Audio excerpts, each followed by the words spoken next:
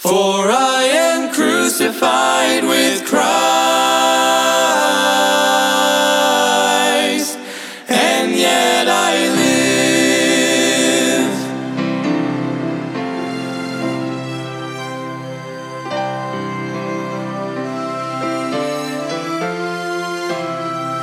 Embrace the cross where Jesus... Welcome to Crossbound Ministries, where we are bringing the gospel of Jesus Christ to the world, encouraging Christians and pointing sinners to the cross. Will you please pray about supporting our broadcast and ministry that gives us the ability to spread God's word? You can get involved by going to crossboundministry.com. Please welcome our preacher, Mike Sadler, as he brings us an important message from God's word. Embrace the love the cross requires. Cling to the wall. Luke chapter 15 and verse number 11 is where we will begin today, as we're looking at the parable of the prodigal son and his older brother. Now, it's important to know who Jesus is speaking to here. Jesus is talking to the Pharisees. They have accused him of eating and drinking with sinners. And I love this story, the parable of the prodigal son. Now, I want you to know something. I want to preface the story that at the beginning of this story and in the middle of the story, both the brothers wanted their father's possessions. The younger brother wanted it by doing what was wrong, by asking for it up front. The older brother wanted it by doing what is right. But neither one of them actually wanted the Father. So look with me now in Luke chapter 15 and verse number 11. And he had a certain man had 2 sons, and the younger of them said to his father, Give me the portion of goods that falleth to me. And he divideth unto him his living. Don't you know how bad that must have hurt his father's heart? Dad, I don't really want you, and I don't want to be here. I just want your stuff. I just want your money, and I'm out of here. Let me go. Don't you know that hurt the father? That hurt him deeply. But he still loved his son, and he still gave his son what was his, or what he would get when the father died. He did not want to wait. He said, I want my part now. I want it now. I want to do what I want to do right now. I don't want to have to wait for anything. That just that in itself would be hurtful, would it not? If your kid came to you and said, listen, I know you're going to die, so just go ahead and give me my half right now. I know what I would have said, but this father didn't say that. As a matter of fact, he actually gave it to him. And that's what God gives us. He gives us free will. You don't want to be close to me? You don't want to be with me? You don't want to live in my blessings? And you want to be out on your own? Well, you go right ahead. Here you go. And that's exactly what this father did.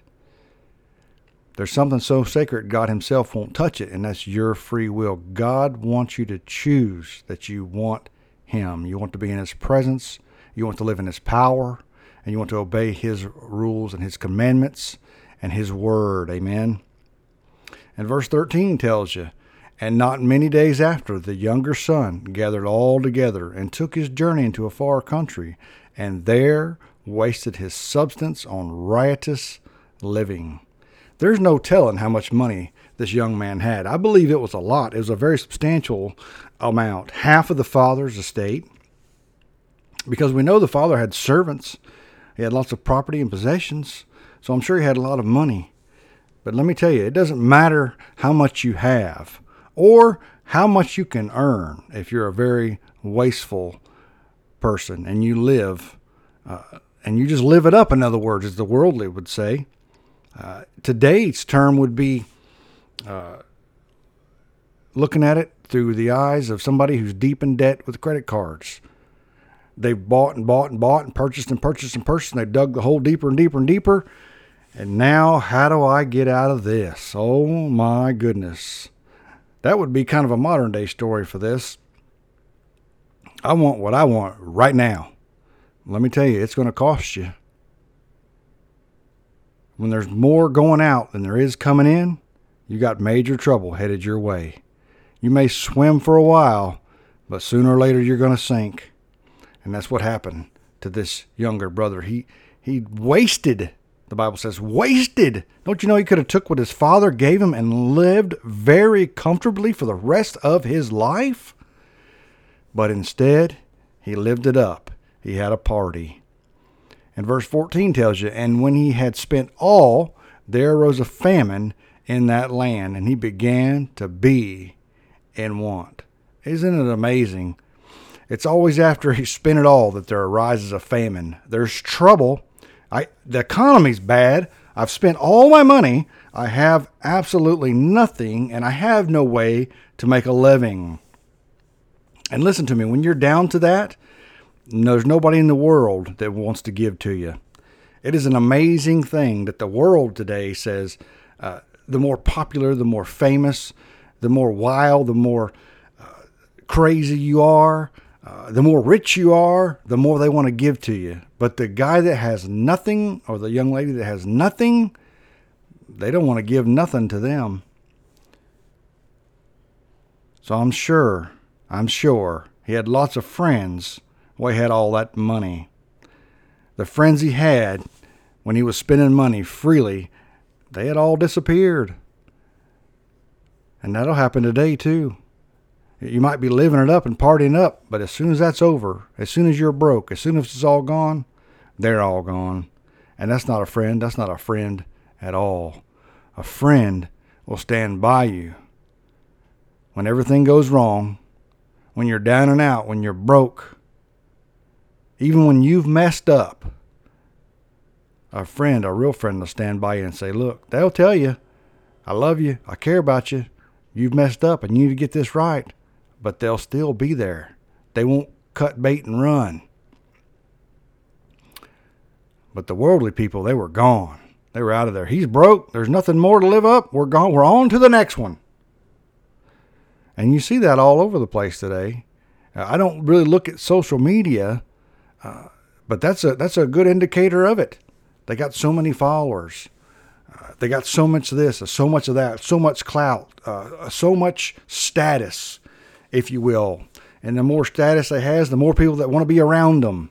But the nobodies, nobody wants to hang out with them. And that's exactly what happened to this man. He spent it all, and he became a nobody. But let me tell you, God cares about the nobodies. God loves the nobodies. And the truth is, that's all that any of us are. That's all that any of us are. Because the grave equals out everybody. Nobody is going to live forever unless you know the Lord Jesus Christ as your personal Savior and your name is written in the Lamb's Book of Life and He grants you eternal life. Amen. And so verse number 15, and he went and joined himself to a citizen of that country, and he sent him into his field to feed swine. Talk about the lowest of the low jobs, man. He couldn't find nothing decent. There was no unemployment line to wait in back then. There was no welfare. I'm sure he went door to door. Do you got anything I can do? Can I just make a living? He found somebody that says, yeah, you can feed my hogs. I'm sure the pride in his heart said, I do not want to go back to my father's house. I don't want to have to go back and beg for him to see what all I've done. If you notice, he went to a far country. He didn't hang out in the town where his father was, because his father would know what was going on, because any good parent would have go to him and say, look, you idiot, you're going to blow it all. But no, he went to a far country, I believe, so nobody knew who he was. Couldn't get back to his father. So I am sure that he didn't want to go back to his father and say, Dad, I blew it. I'm broke. I got nothing left. His pride didn't let him. Verse 16, and he would fain and have filled his belly with the husk that the swine did eat, and no man gave unto him. Let me read that again, last part. And no man gave unto him. I wonder if watching those hogs eat made him hungry. You ever seen a hog eat?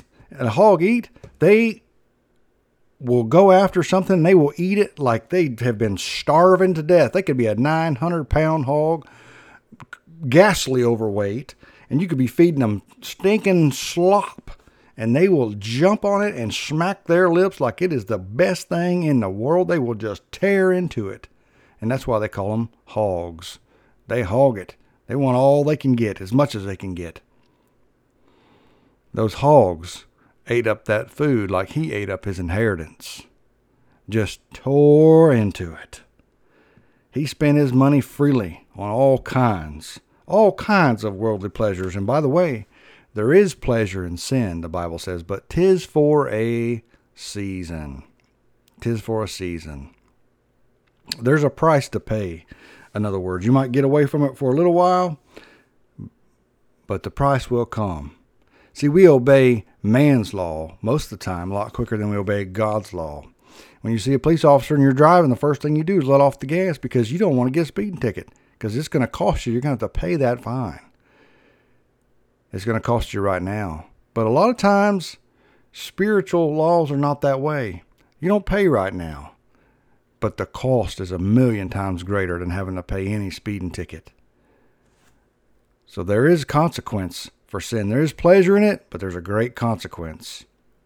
The only employment he could get was feeding old dirty, stinky hogs. A job that would be very degrading for any average Jew. Because they didn't even eat swine, much less feed them and take care of them. And as he watched those pigs eat, yeah, he envied them. Man, they're eating, they're tearing it up. They got more to eat than I do. And verse 17 tells you, and when he came to himself, he said, how many hired servants of my father's have bread enough and to spare, and I perish with hunger. The Bible says he came to himself. He came to his senses. He realized what he had done. He realized where he was at, and he realized where he needed to go. Listen to me. Anytime you're going to get right with God, you've got to realize that. You've got to realize what you've done. You've got to realize where you're at, and you've got to realize where you need to go. He had came to himself. In other words, reality set in. Man, I have messed up. I have blown everything I was ever going to have in life. I have destroyed myself. I have wasted my father's inheritance. I have nothing. Here I am sitting in this stinky, sloppy hog pen, feeding these mongrels, and just the hired servant at my father's house eats better than I do. Here I am perishing to death. I want you to notice, it doesn't say a Baptist preacher went to him. It doesn't say a group of missionaries went and found him. No, the Bible says that he came to himself. Make note of that, ladies and gentlemen.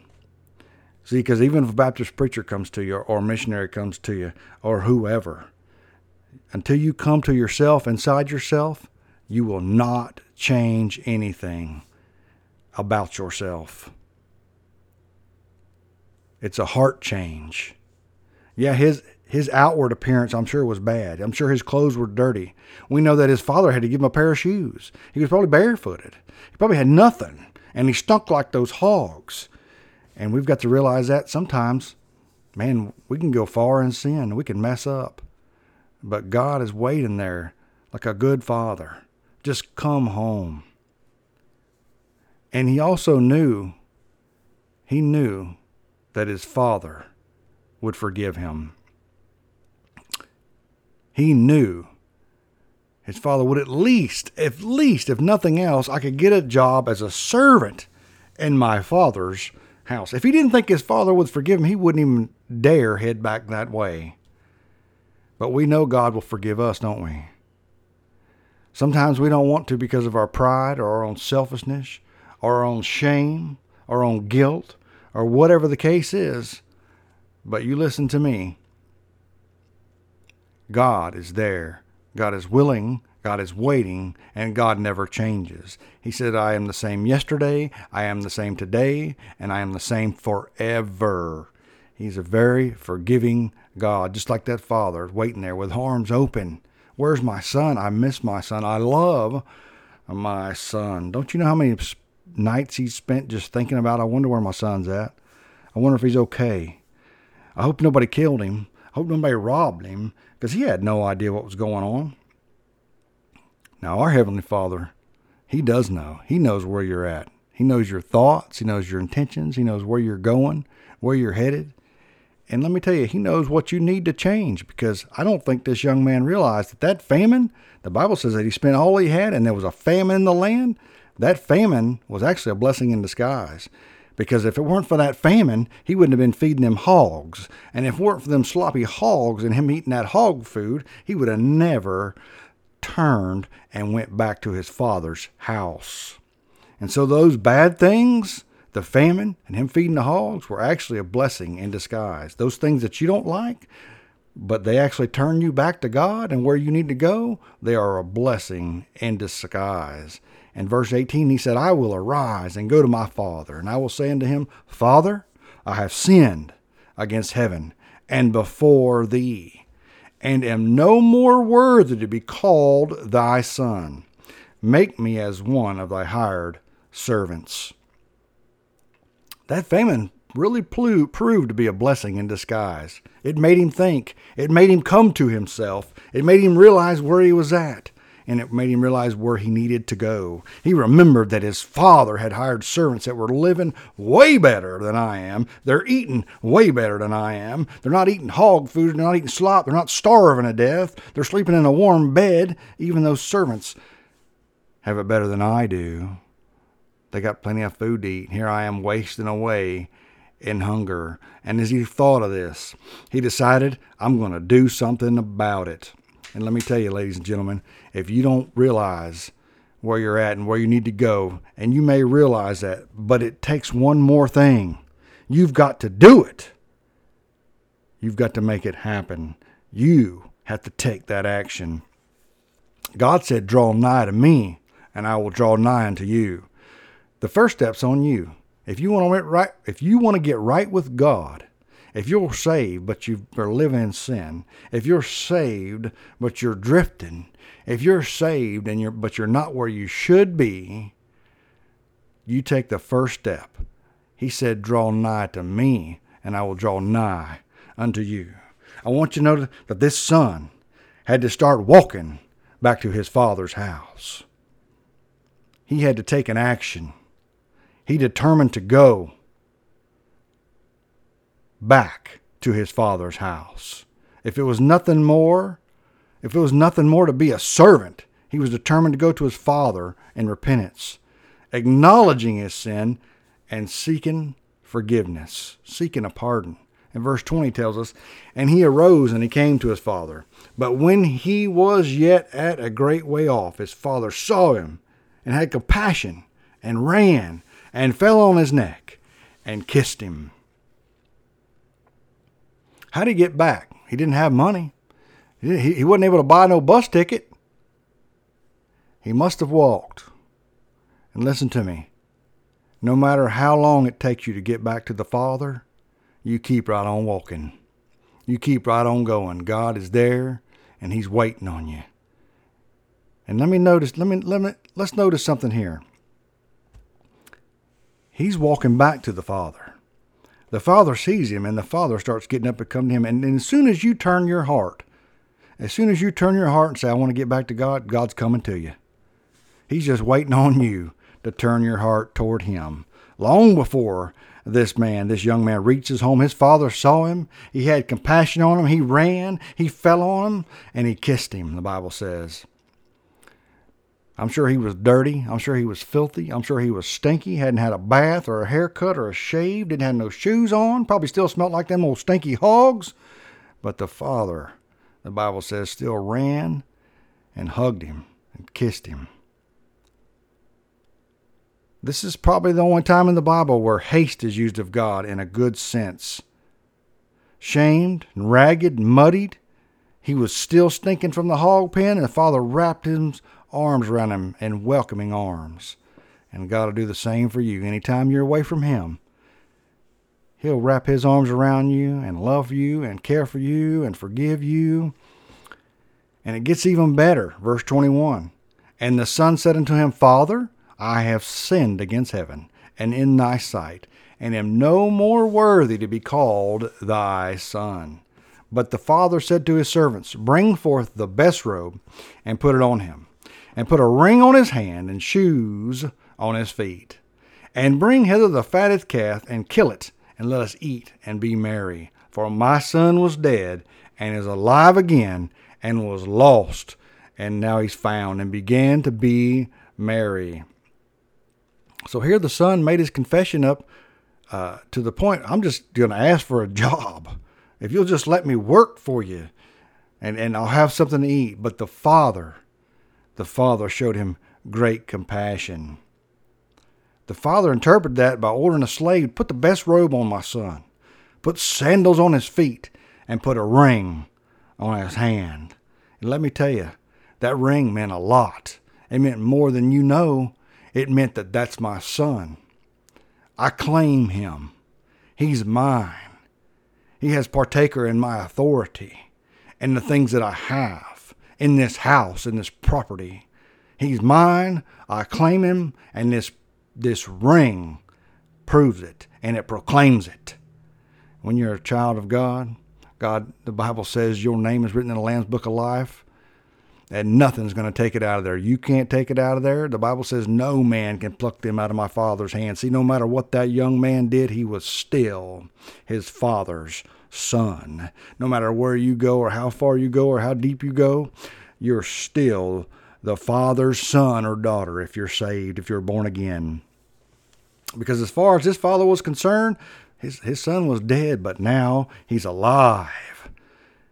The young man was looking for a good time, but he didn't find it in that far country. He found it when he had the good sense to come back to the Father's house. And how many of us Christians look out into the world and go, man, that looks like a good time. Boy, that looks fun. It looks like I'm missing out. You're not missing out on nothing except for sin and hurtful times and bad times. And let me tell you, when you come to yourself, you'll realize that the good times is when you get back in the Father's presence, when you're in the presence of a thrice holy God. Amen. Now, the older brother was mad. He was upset, and he told his dad, listen, he came back to the house. There's music playing. They've killed the fatted calf. There's a party going on. He asked the servant, what is going on? And he told him, said, your brother has come home, and father's killed the fatted calf. And this brother was so upset he wouldn't even go in the house. The father had to come up to him. And he said, your son? You've never even given me a goat to have a party with my friends, but you killed a fatted calf for him? And the father said, all that you have is mine. And the older brother just couldn't forgive him. He just couldn't let it go. And even though the dad said, hey, everything I have is yours, all this is yours, the older brother couldn't let it go. Let's not be like that, Christian. If we see somebody get back right with God, hey, praise the Lord for it. And maybe that's you that's got right back with God. And there's always, always, always going to be somebody that ain't going to like it. This older brother didn't like it that he got back right with the Father, that he came back to where he should be. Maybe that was you. Maybe you've been out in the world and you've came back to where you should be. Hey, praise God for it. Don't worry about what they think. The Father was happy with them, and the Father will be happy with you. Now, if you're listening to my voice today and you're not saved, the Bible says today is the day of salvation.